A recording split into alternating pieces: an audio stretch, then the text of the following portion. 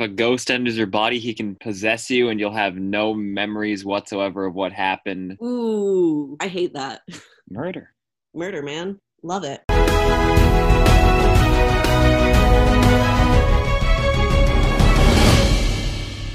Hey, I'm Eli. And I'm Ian. And this is Conspiracy Crashers! Yay!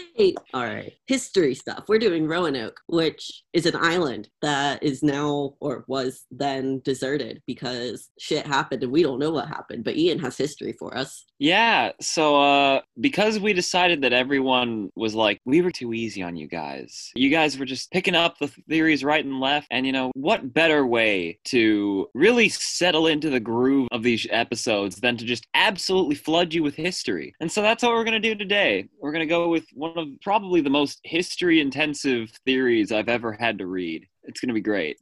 Going into it, I was like, great, another lost colony, because I did Atlantis. And doing that one was like hell for me, honestly, because there is no history. They were like, yeah, it's just lost and we don't know if it ever existed and this could be where it is, but maybe not. Who knows? Also, it could be in Egypt. Also, it could be in the Sahara Desert. Who knows? And so I was really dreading this. I was like, I do not want to do another lost city where I'm like, well, it's not here. But then my existential crisis kicked in and I was like, is this real? Is any of this real? Why do we exist? Did this exist? And I think I sat in my bed until like 4 a.m. last night, just being like, nothing is real. So that was where I was at with this. Okay, if you're going to have an existential crisis like that, there's just one thought that I had like 2 years ago. So like everyone, how stereotypically, like if a ghost enters your body, he can possess you and you'll have no memories whatsoever of what happened, and It won't be you, it'll be whoever the ghost is. Yeah. What if we've just been perpetually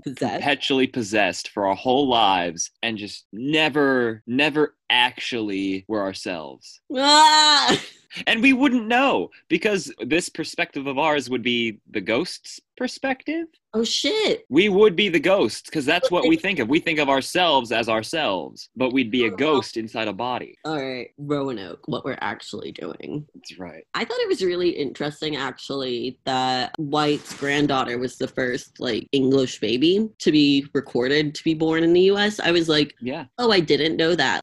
There was actually, a lot of significant history going on over there, despite how absolutely horrid it all went. I mean, a lot of it was really significant to American history. And either I slept through my history classes or we didn't talk about it, because I don't remember ever learning any of that.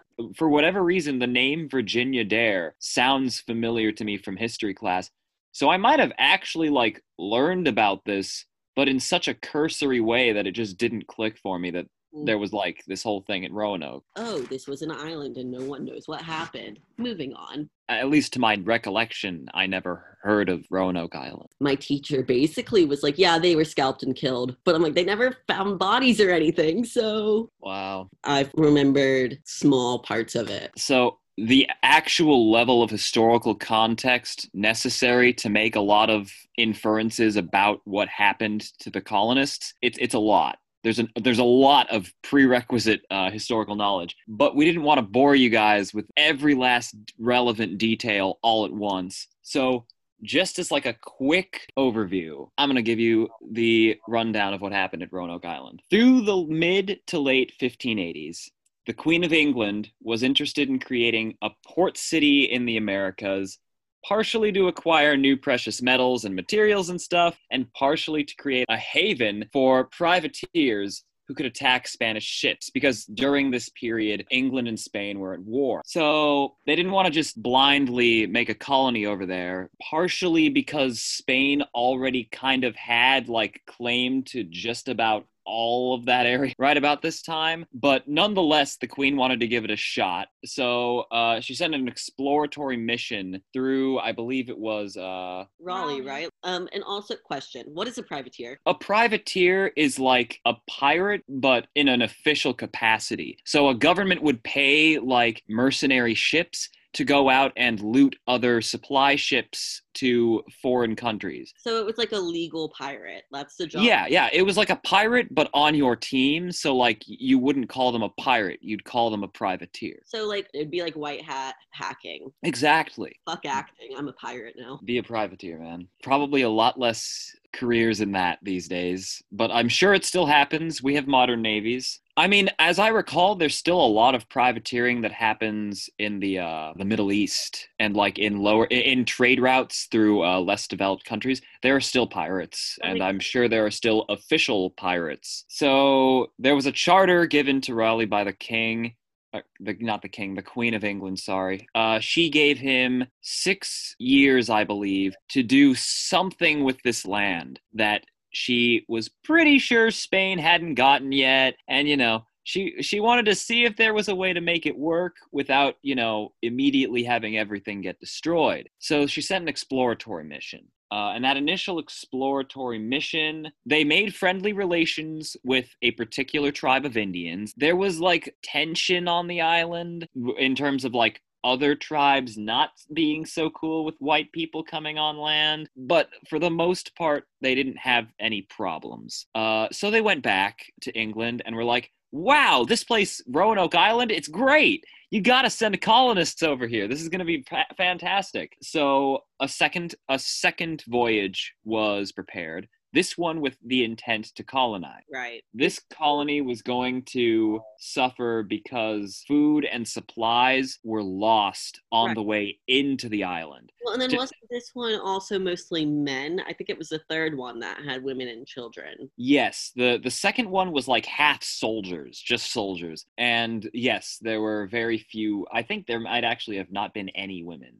Right. I could be wrong, which is, for me personally, seems like an odd choice if you're trying to make a colony. Yeah. But that's just me. And then things also went really weird with the second one, and they like kind of... So there was a lot that went on with the second one, but I'm going to just say that the primary issue was that they had damaged relationships with the Native American tribes, and they really severely lacked the supplies necessary to sustain their own community. And so eventually they all retreated and went back to England. They said, okay, fuck it, this isn't worth it. See, I read that they all died, and when the third group came, they could only find one skeleton. This first colony we're talking about was established by a man whose last name is Lane, and I forget what his first name is right now. His colony mostly returned back to England. However, they wanted to leave 15 men behind to sort of secure the area that they already had. They had given up on colonizing it at the moment, but it's not like they just wanted to surrender the land. So they left, I think, 15 guys to sort of just hold down the fort. They left them with a year's worth of provisions and hoped that,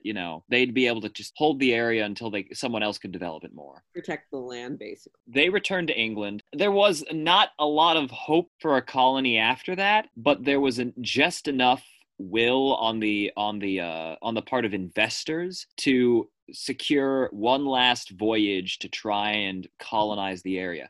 This time they were smart, though. They said, okay, Roanoke Indians apparently don't like us very much. However, up north in Chesapeake Bay, we hear there are pretty friendly Indians. So let's try and just guide our colony up in that direction, and then we won't have this same problem again, which was a great plan until they decided, you know what we should do? We should stop by the Roanoke colony and check on those 15 dudes we left behind. So they did, and they were gone. All the stuff was gone. And then, to make matters worse, they received a message telling them not to return back to their ships, telling them to stay on Roanoke. And so the second Roanoke colony was formed. However, they basically suffered the same problems the previous colony did, not having enough food and supplies and having horrible relations with the Indian tribe, but only barely. At least they were polite enough to decide to check on the people they left behind years ago. That's true. I mean, it wasn't an inherently bad decision, but it had the unfortunate consequence of leading history to repeat itself. They checked. That was sort of nice to be like, oh, we left these people a really long time ago. We should probably make sure they're okay. Yes. I mean, they tried doing the right thing, and it really fucked them up. Long story short, because the colony colony was doing really badly. They sent back the governor of this second colony, John White, to go report on the situation to the queen. And then he could not return to the colony for like a really long time. Years. And when he finally did, there was no actual sign of the colonists. All there were signs pointing him in the direction of the Croatoan Island. That basically is all we have on the lost colony after that point. No one saw them or any evidence of them since. Because why would we? Yeah, it was interesting because, you know, he did leave for 3 years, and I believe part of it was because of the war. Yeah, I think Raleigh actually fought in Ireland for a while. Well, that's nifty. Throughout all of this, the guy who actually had the charter for the land, Raleigh, never went to the Americas. He didn't go at all during this entire time. And then when he finally did go, he didn't even go to see if his colonists were all right. He went to find El Dorado. Right.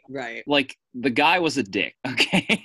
Listen, I'm just going to say that much. let's all be good people. Some of us have to be dicks. I mean, it just... I guess, you know? The nature of it. But he left for 3 years, White did. And he had told the colonies to like leave basically a cross carved into a tree if they had been forced out due to like violent circumstances, if they were in any form of distress. Yeah. And on his return, they're gone. We don't know where the fuck they are, but there were no crosses found. So they were gone, but not for a distressful reason. Right. And all of the houses and like things they had built were dismantled, which also shows that there was no rush for them to leave. There was no danger. There was no hurry. They just weren't there. And so they had the word Croatoan carved into one tree and Crow carved into another, right? That is correct, yeah. I looked into the etymology of it. And interestingly enough, Croatoan means talk town. And so like, that's when I texted you, I think, and I was like, the etymology is not helping anything. Talk town. What would that even mean? Which language did you translate this from? Because potentially the Croatoan tribe that had a name of significance within the Algonquian language. Okay. It means either talk town or council town. Yeah,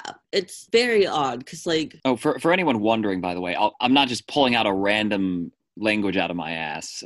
The Algonquian language was like a pretty common language among the tribes in the area at the time. But okay, even council town, like I feel like that doesn't line up with anything significant. Really, the only thing carving in the tree lends itself to is them going to the Croatoan tribe and assimilating. And White took it as like reassurance and peace because, and they never found the cross. So he was like, cool, they're safe, they're alive, they're okay. I don't know where, but they're okay. You would think with that, though, they would have eventually been found. And I mean, they're doing DNA stuff now, but they still haven't found any matches. I got excited because I found that Croatoan, the word. It's linked to a bunch of disappearances, actually. It's linked to Amelia Earhart. So that's 1937. So a good, like... 300 years. Yeah.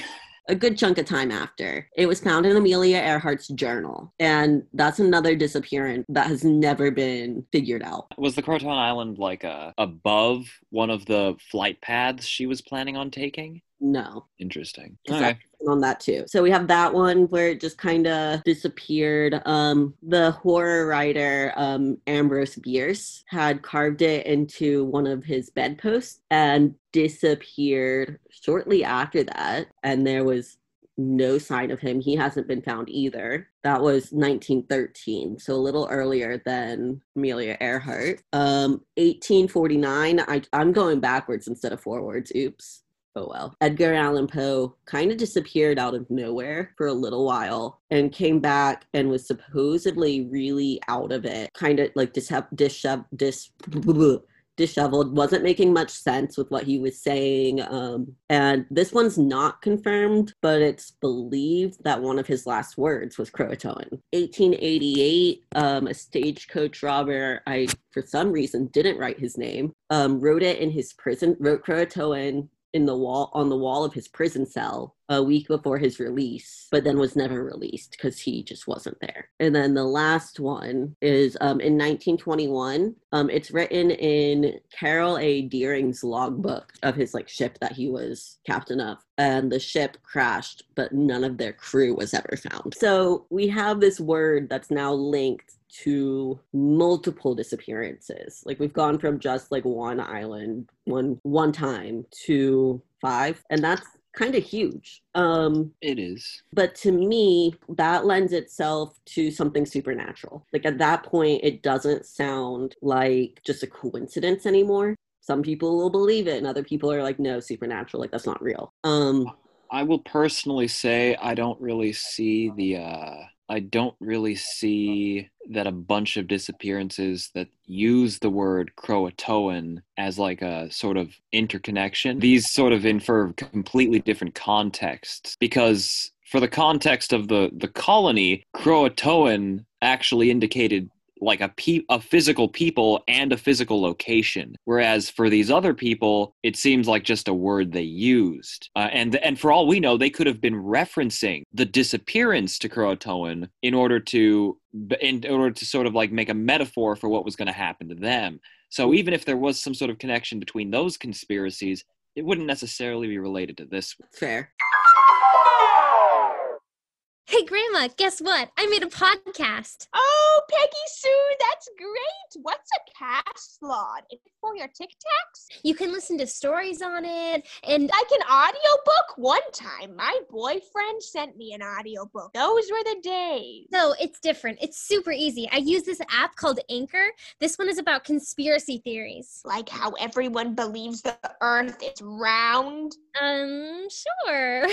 I don't want you to spend all your pennies on this Anchor thing. Actually, with Anchor, it's free. I've already made money on my first 2. Where can I listen to this past pod? Anchor distributes it for me on Spotify and Apple Podcasts. You know what they say, an apple a day keeps the podcast to stay. Grandma, you said it right. Podcast. What? I said Lodplast. Download the free Anchor app or go to anchor.fm to get started.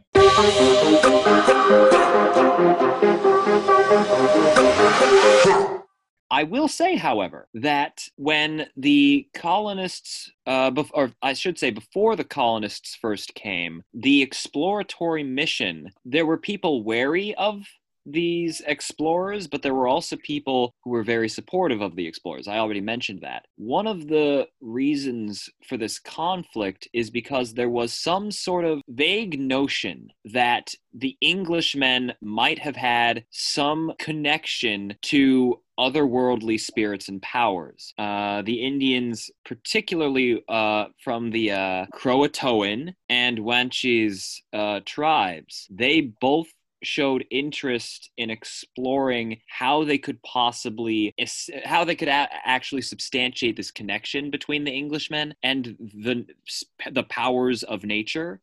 Mm-hmm. And possibly learn how to harness that power. So in terms of the possible supernatural Croatoan connection to disappearances, the Indians themselves had some sort of superstition, Right. particularly the Croatoans. So if you really wanted to establish a completely hypothetical and superstitious and unsupported theory, you could say that the Croatoans and the Englishmen wound up intermingling in such a way that these supernatural forces the Indians were concerned about in the first place wound up wiping away a lot of the people. Yeah. Plausible? Probably not. But hypothetically, very, very interesting. Yes, I'll say that much. Like that the word is linked to multiple disappearances, and like I agree with you entirely. The likelihood of it actually being a connection is basically non-existent, but it's still a little bizarre. And like I got excited because I'm very into like paranormal shit, and like I think one of the things that I found interesting about that was that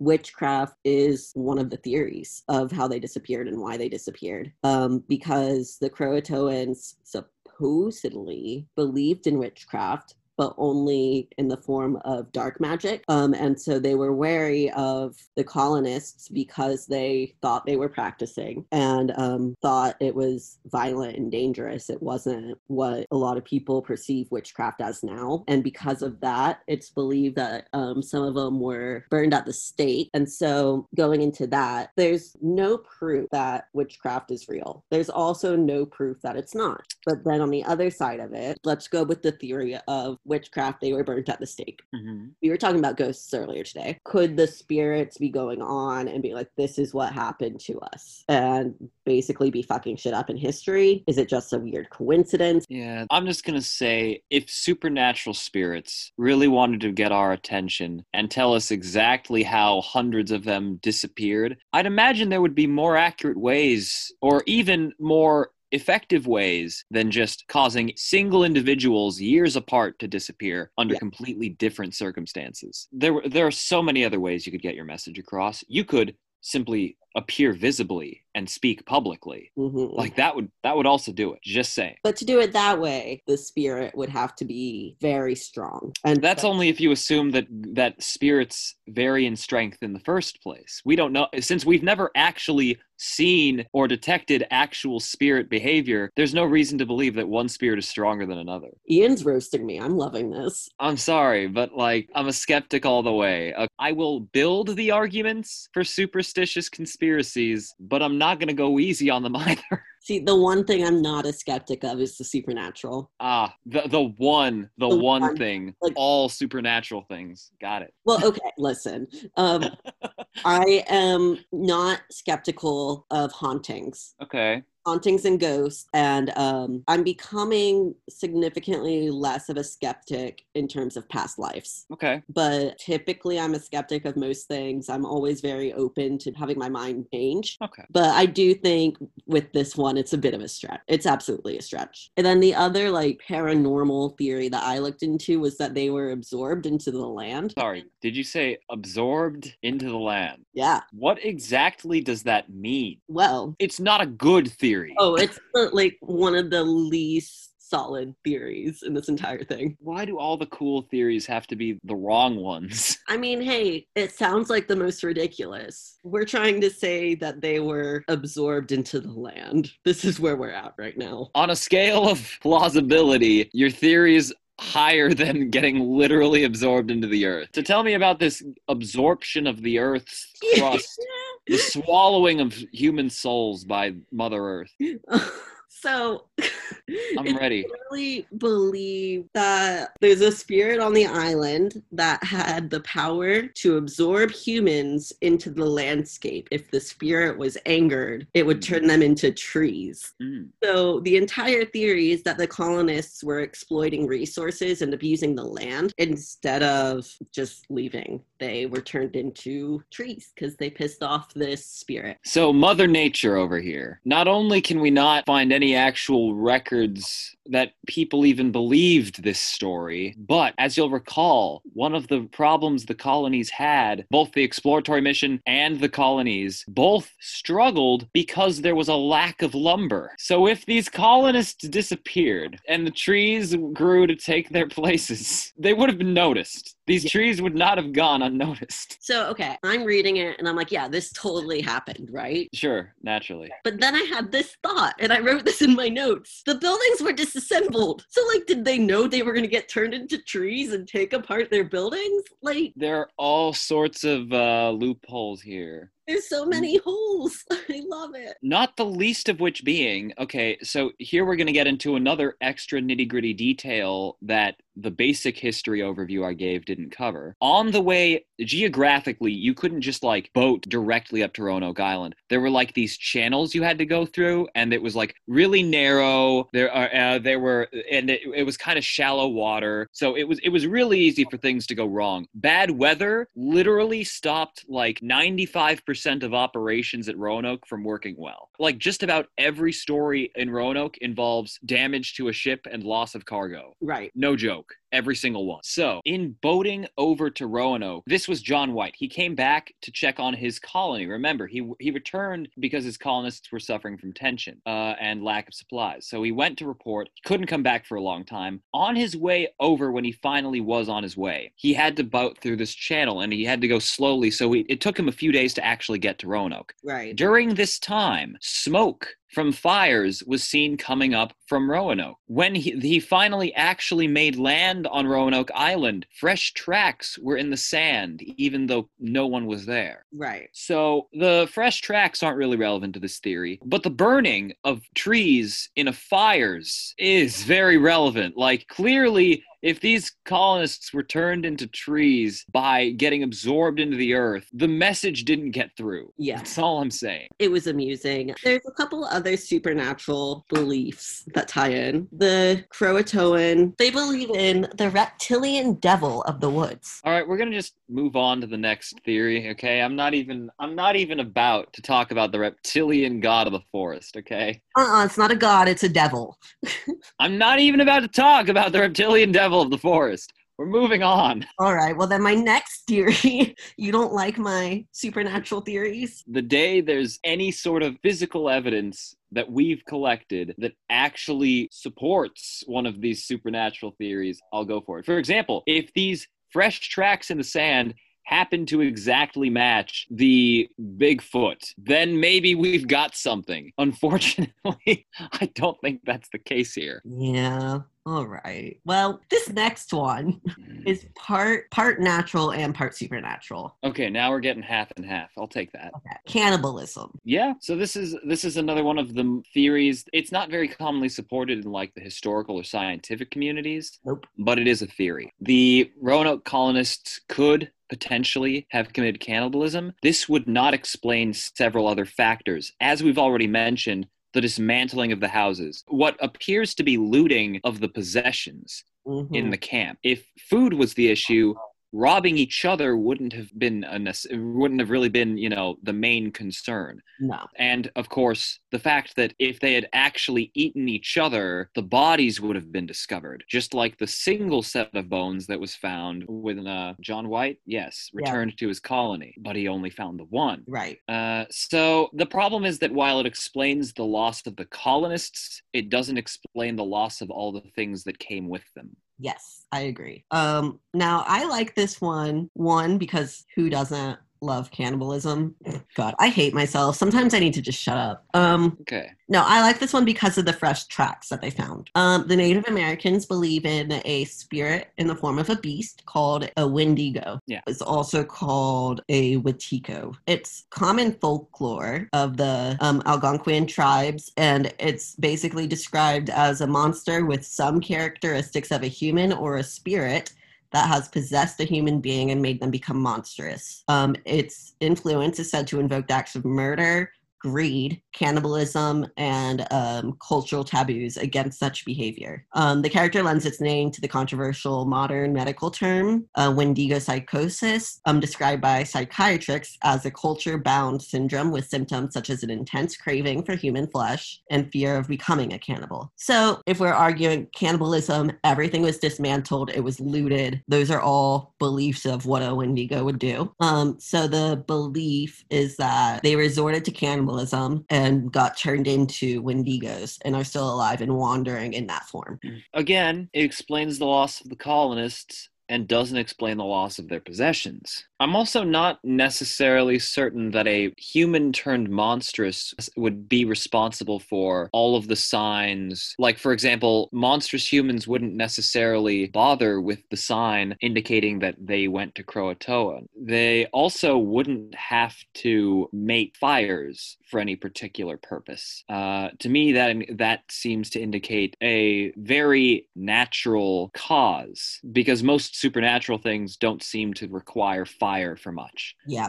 They seem to get along pretty well on their own. So, okay, I have a question for you. Yeah. The fires, would you say then that they could have been there right before he got there and like have happened to just miss each other like upon White's return? Like Could it have been that recent that they were still there? Personally, I think it is unlikely that the fires were set by colonists. Because keep in mind, Roanoke Island, as we've already mentioned, was also, inhabited by several Indian tribes. Right. I think it's much more likely that there were some Indians on the island at the time who lit fires. And then when the white people came on, they were like, funny, everyone's avoiding us. It's almost as if no one's here, except they forgot that the Indians had been avoiding them the entire time, because every time the white people came close, they were willing to murder them. So, the fact that they encountered no one, but there were still fires on the island right before they got there, to me indicates less that the colonists were there right before they arrived, and more that the Indians were there, saw that they were coming, and we're like, fuck it. These assholes, we're out of here. Same.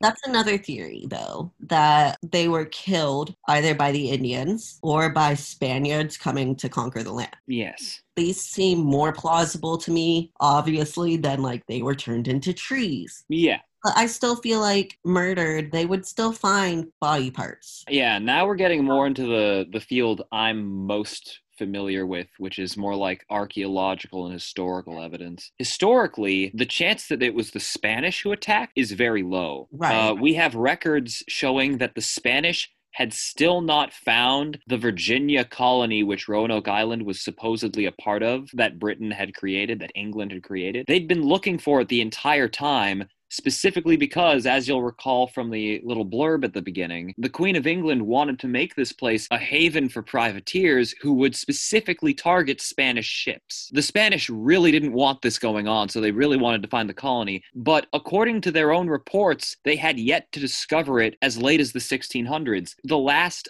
trip by John White to see if the colony was doing all right in his absence was in 1590, and by then they were already gone. It seems unlikely that the Spanish had any part to play. Spanish attack, almost zero chance. Right. Historic. Indians are interesting because it's not as if our white people, with their diseases and their Machiavellian tendencies, it's not as if they were short on enemies among the different Indian tribes. Okay, so now for supplemental history outside the blurb again. As happened most of the time when it came to supernatural guesswork with astrology, it was entirely coincidence, I'm sure. But when the initial exploratory mission, just checking out the area and meeting the friendly Indians, happened, when the exploratory trip left, there was a solar eclipse, which is generally a pretty good sign of something very auspicious. When they came back, when the first colony was on its way over, there was a comet which slowly soared across the sky.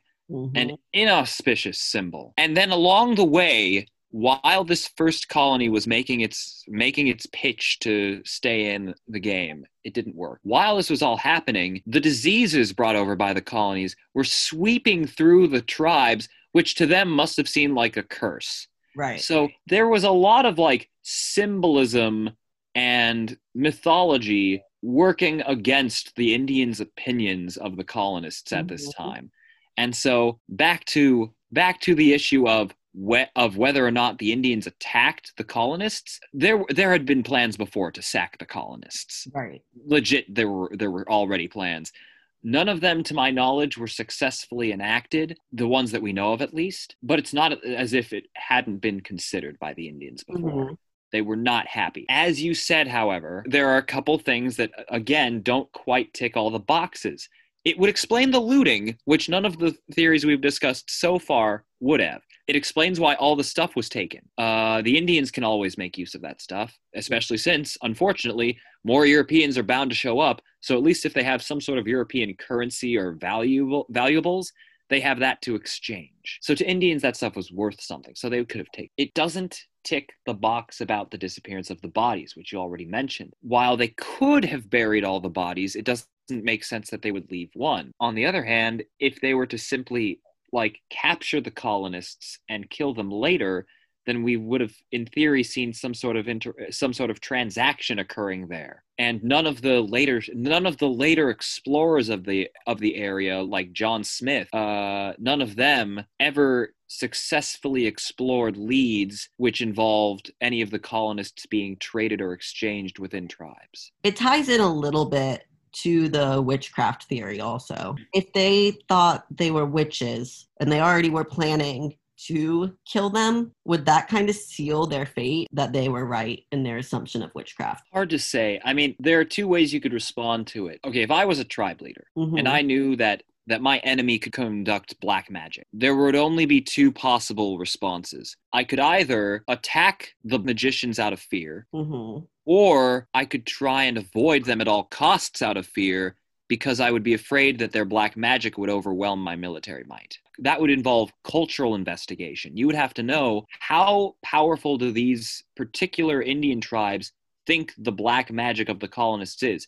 If they think that these guys are literal demigods, they're gonna freak the fuck out. They're not gonna fight. Yeah. If they think these are just meddling assholes who happened to accidentally create a couple black spells, ultimately aren't super powerful wizards or anything, they're gonna go over and just straight up murder them. Problem solved. Don't wait for them to mature their abilities. Okay. So again, that culturally, you would have to understand what they thought. Right. And that's beyond the scope of at least the resources of this channel. So yeah, that was my only other thought on that one. So going into the last big theory that I have in terms of not being super realistic is Sir Francis Walsingham trying to take Raleigh down a peg. Would you care to explain the historical significance of this theory? Like, who are the principal characters? Yes. Okay. So Sir Francis Walsingham was originally the Queen's right-hand man, essentially. And after Raleigh had taken his troop and returned and was like, this place is great, Walsingham, in this theory, is perceived to have been pretty fucking pissed. Kind of jealous and wanted to ruin Raleigh's reputation, was my understanding of it. And thus, by doing that, depleted them of their resources and left them stranded there to die, I guess, or to be killed. There is a tie-in here that people cite for this particular theory, which is that, as mentioned, it took a long time for John White to get back to his colony after having left it to report to the Queen. He went back to England, and he couldn't come back until 1590, which you might remember I already mentioned briefly. As it turns out, the very guy this theory is saying conspired against Raleigh, he died in 1590, meaning his conspiratorial efforts would have ceased in 1590, hence finally allowing the supply ship to go through. It's hard to say whether or not this actually is concrete proof of causation, kind of like how statistics works, unfortunately. But needless to say, the conspiracy theory has certain historical coincidences which align with it. I kind of like read it and was like, yeah, no, that's not feasible in my mind. He wouldn't be able to deplete them. Like, yes, White wasn't able to return. He wouldn't have been able to get rid of all their resources or anything without him himself going. This is true. Hey, bro!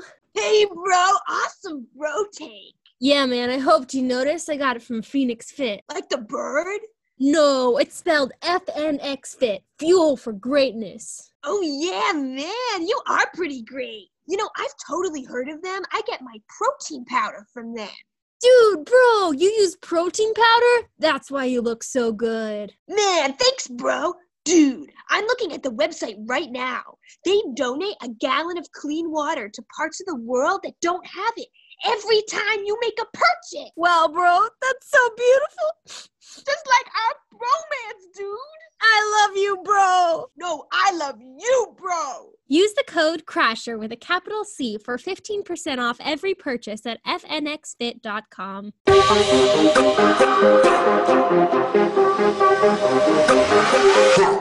This actually ties directly into one of the big pieces of counter evidence, which is that the dude was literally one of the primary investors in the colony. Like, literally, he was the guy putting money into the expeditions and into the colony. Right. He was he was one of the bigwigs. So the idea that he was conspiring against the very project he himself was financing, I mean, maybe he supported the colony, but just not Raleigh running the colony. Maybe that was it. So like he wanted to support the endeavor, but still somehow block it. Like, I don't know. It just seems like it would be a little complicated and convoluted. Yeah, I just, like, all I hear from it is pettiness almost. Like, that feels very petty to me. I'm not getting my way, so I'm just gonna kill everyone. Like, I mean, we're pretty stupid, but I would like to think we're a little better than that. Well, I think at the very least we can say that there was a conflict of interest and that it doesn't really make sense for no one is going to bother wasting their own money by standing in the way of the project they're financing. Right. And like, I mean, I just think he'd have to care a lot to fuck it up like that, and he wouldn't be putting his own money in if he had ever had intentions to fuck it up. Exactly. See, that would have been the more reasonable way to actually get back at Raleigh if he really had a conspiracy against him, is to pull out his financial support. That would have legitimately stopped the funds, the actual attempts to get supplies back to the colonies and to get John White back. Historically, the reason why they couldn't get a supply chain back there wasn't actually because of a lack of funding. It was because the Queen of England was diverting most of the ship traffic towards the war efforts. Remember, Spain and England still fighting at this point. Right. And she was also concerned about the risk of wasting these ships, literally having them getting robbed by pirates, which, as we mentioned, was literally like a professional trade back then. There were pirates everywhere. Right. And sure enough, I think 3 separate supply attempts to bring things to the colonies failed, partially because of bad weather, partially because of pirates. So, honestly, it seems more likely that just the climate of warfare and the general weather of the area were the biggest obstacles, much less so than the conspiracies of one of the colony's investors. Yeah, it feels like more bad timing than anything else, I think. I mean, the thing you learn quickly when reading about the history of Roanoke Island is that when it comes to the actual weather of the area, there is no good timing. No. Literally, the weather is just always shit.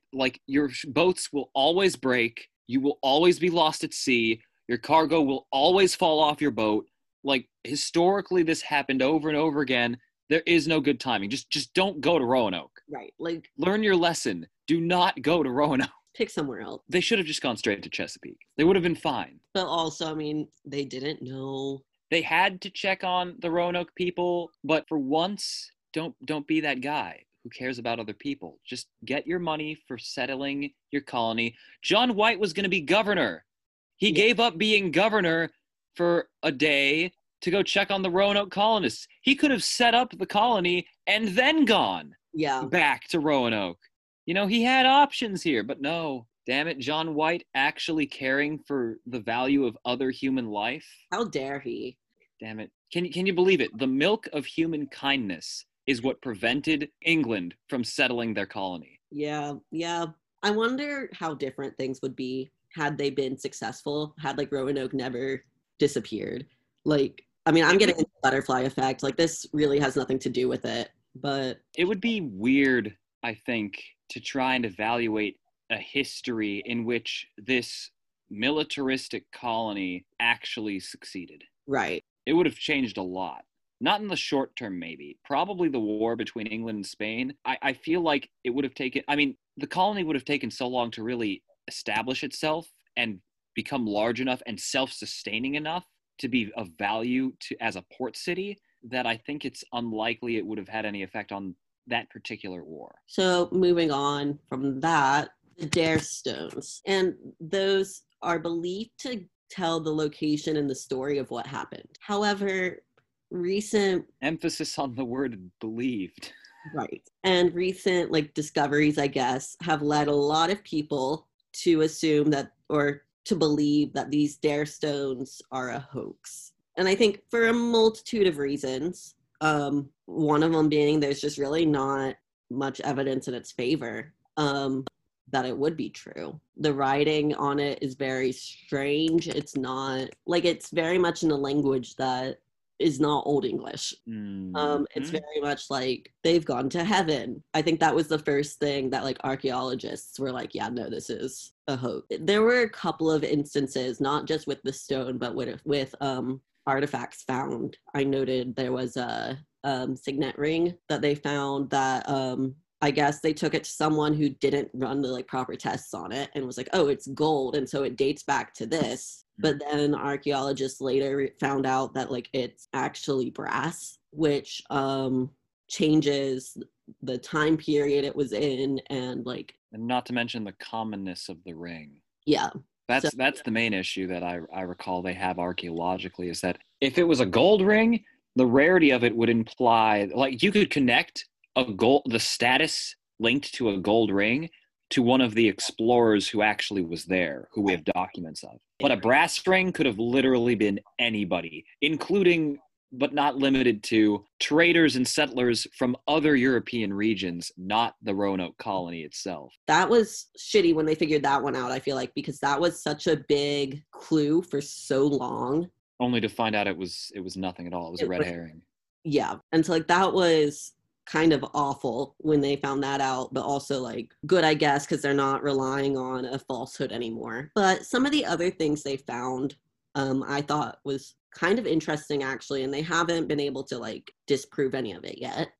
There's 2 excavations happening right now. They happen yearly. One of them's near Cape Creek, which is 80 kilometers southeast of the settlement. The other one is more inland of where Roanoke Island would have been, theoretically speaking. And that one is also 80 kilometers, but northwest of where it's believed to be.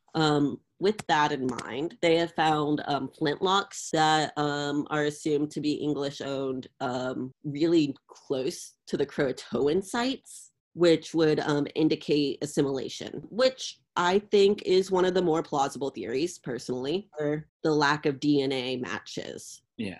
Almost instantly dissuades any plausible evidence towards that. Yeah. So we've finally, I think, gone through the roster, and we've reached my personal 2 favorites, which I personally believe are the most plausible given the evidence. The first, as we've just mentioned, is assimilation. The theory is very simple. The colonists knew they couldn't survive with the limited supplies they had. Everyone knew this, the Indians included. Because the previous colonists had so heavily depended on the Indian tribes that many of them had starved as a result. So they were very aware of how much the colonists relied on them. The main difficulty for these colonists would have been finding a tribe willing to take them in. Because at the time, there was a lot, like we cannot understate this or say it too many times, there was a lot of tension with the Indian tribes. Within like the first week of White's colony having like landed on Roanoke, one of the colonists was shot dead with like 13 arrows. It was brutal. Like we're talking dire straits here. Yeah. So it makes sense that if they were to find a tribe willing to take them in, it would have to be very far away from the place where they had already skewered, absolutely eviscerated their relationships with the local Indian tribes. So when we're talking about, 80 to 100 kilometers away, I will also say not necessarily as a point of evidence in support, but as a point of counter evidence for the evidence against it, is that one of the reasons why we haven't been able to genetically match up any relationship between any of the Indian tribes and the colonists is because we lack a point of reference. Notably, we haven't found the bodies of the colonists. This means we can't genetically analyze the DNA of the colonists. Similarly,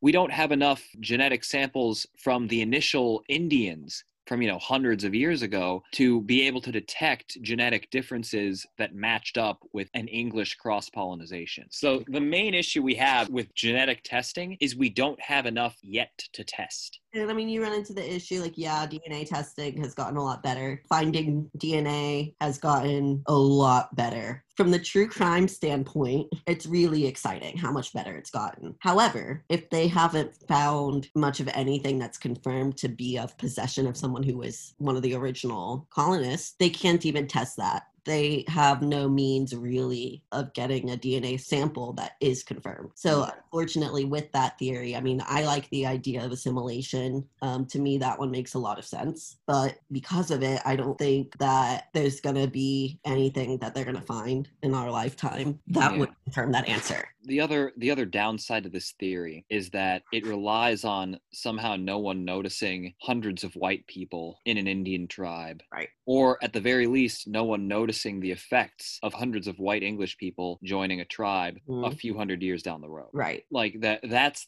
the other main issue with the particular theory of assimilation. With such a huge population just trying to assimilate, it seems unlikely that we'd have no records of such assimilation or no observations which implied them. This sort of brings us to like the only other plausible theory, which is that they tried to just leave. John White shipped himself off with a pirate who had been involved in literally every single one of these voyages, Simon Fernandez.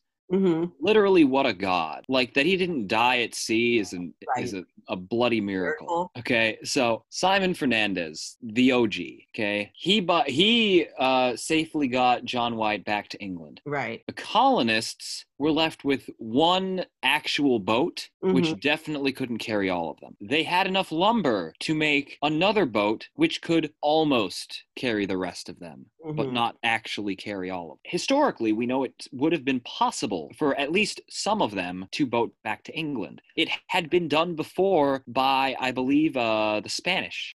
And as we mentioned, like the Spanish had like encampments and colonies of their own. I believe somewhat down south from where the Virginia colony, as it was being called, was established. Yeah, they would have had to come north if they had killed them. Yeah, but anyway, the Spanish had already made a makeshift boat and made it back to Europe. So it's not as if it hadn't been done before. But the real question would have to be, how on earth did they pick the guys who had to stick back there and not go on the boats? And why didn't we find their bodies? Yeah, the problem with the boat theory is that it explains most of the evidence going missing, but it doesn't explain all of it. Right. It wouldn't explain what happened to all the supplies and equipment and tools and general living circumstances. It wouldn't explain why all that evidence for the remaining colonists disappeared. It wouldn't explain why the remaining colonists themselves, who hadn't left to try and get back to England, didn't disappear. Does the Roanoke colonists going off to sea necessarily prove that they would have gone missing? For example, as mentioned before, privateers and pirates were everywhere. It's possible that rather than actually being lost at sea and disappearing, they might have been captured. They might have been looted. There's also the possibility that they made it back to England, and then through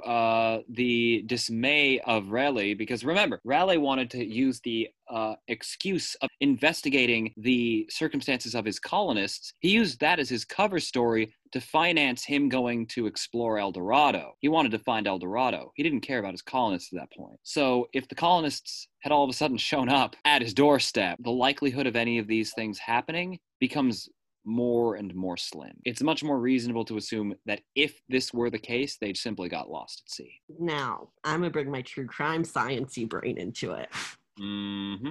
Depending on the environment, the climatic environment of the time, human body decay could be sped up or slowed down based on the humidity, based on temperatures, a lot of things play into that. However, on average, it takes 40 to 80 years for above ground bodies to decompose entirely. That means no bones. The only way they would know if a human body was there would be to test the soil for remnants. So you are dealing with the fact that it is plausible that the bones have just completely decayed. By now, yes. But could they have been killed somewhere else, like you were saying, if they were captured?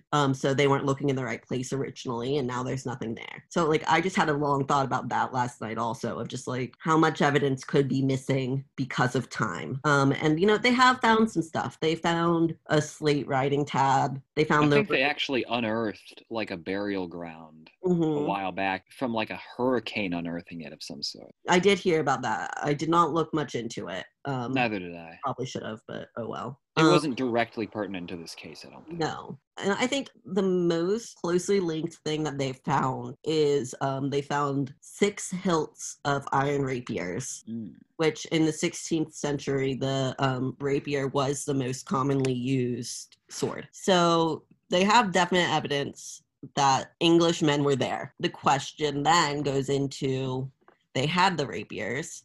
Were they taken from them? Were they just left behind? If they assimilated or tried to go back, they would have taken the rapiers with them. So that leads into a bit of a darker possibility of what happened. I have to remind everyone, though, that there were only soldiers in the initial Lane colony. The second colony attempt was completely composed of civilians. So I'm not even sure necessarily if rapiers being present at any site would indicate that that actually belonged to the real lost colony, or if those had been remnants from Lane's colony, which did consist of military people who would have brought swords. I didn't even think about that, actually. Yeah, that's actually one of the main problems they have with investigating archaeologically the lost colony, is that they can find some evidence of certain things which were English, but they can't prove definitively that they came with the lost colonists and not from the Lane colonists or even some other European traders, especially since the time difference between Lane's colony and White's colony was only like 2 years. Yeah, it was not long enough to make that decision. And so, I mean, unfortunately, I do think the most probable is that they tried to go back and they died, or they assimilated. I think those are the two most probable. I don't know which one it is, or if that's even right. I personally believe in a hybrid of both the boating back to England and assimilation hypotheses, because if you assume that most of the colonists went to return to England, perhaps maybe even to bring supplies back to the colony, which would explain why some were willing to stay behind, then they could be lost at sea. Their bodies being gone and their evidence of existence being gone would have been lost at sea. Right. That covers that much. Then the remaining colonists simply ran out of time. They couldn't continue waiting for supplies. They had to find some other way to survive. So the remaining colonists could assimilate with a distant Indian tribe. The fewer colonists would mean that the genetic impact of these fewer colonists on the overall population of a single Indian tribe would be much less.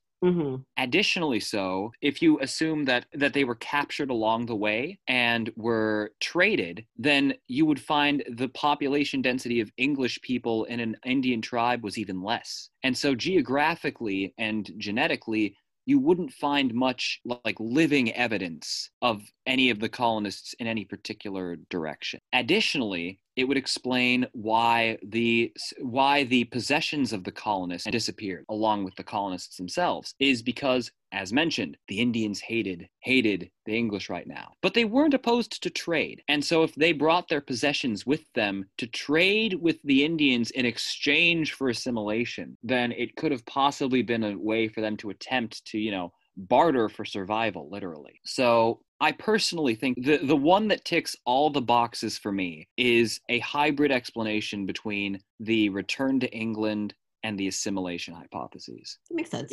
It could tick every box if it were correct. I think unfortunately with this one, we're never going to have the answers. Yeah, unfortunately, we're still running off very incomplete evidence, not the least of which being almost none of these hypotheses can actually explain the message that they were going to the Croatoan tribe, and yet there was no distress. That for me is like the biggest omission of evidence that stands in the way of the case, is that most of these theories at least have some measure of plausibility if you ignore their signal, but because they left that signal there, it implies a lack of necessity. It almost makes it more casual that they disappeared. Like they're like, oh yeah, no, we're just heading out over this direction. You'll find us when you find us. And then they didn't get found ever. So that is the thing that really makes everything else more difficult to reason out. I would love to know what other people think? Like, what our listeners think are the most. I mean, I'm sure we didn't even get to some of the juiciest, most obscure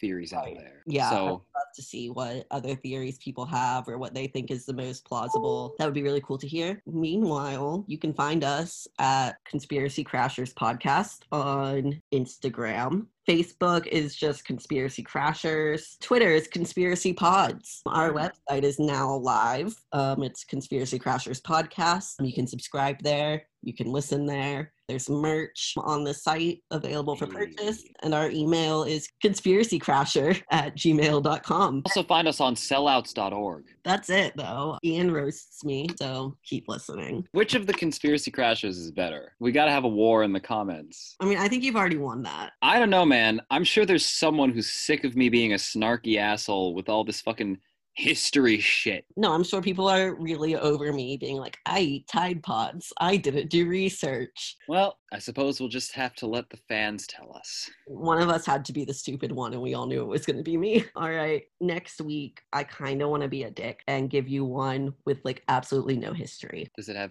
any forensic evidence? No. No. Men in Black it is. Yep. I'll take it. I'll take what I can get.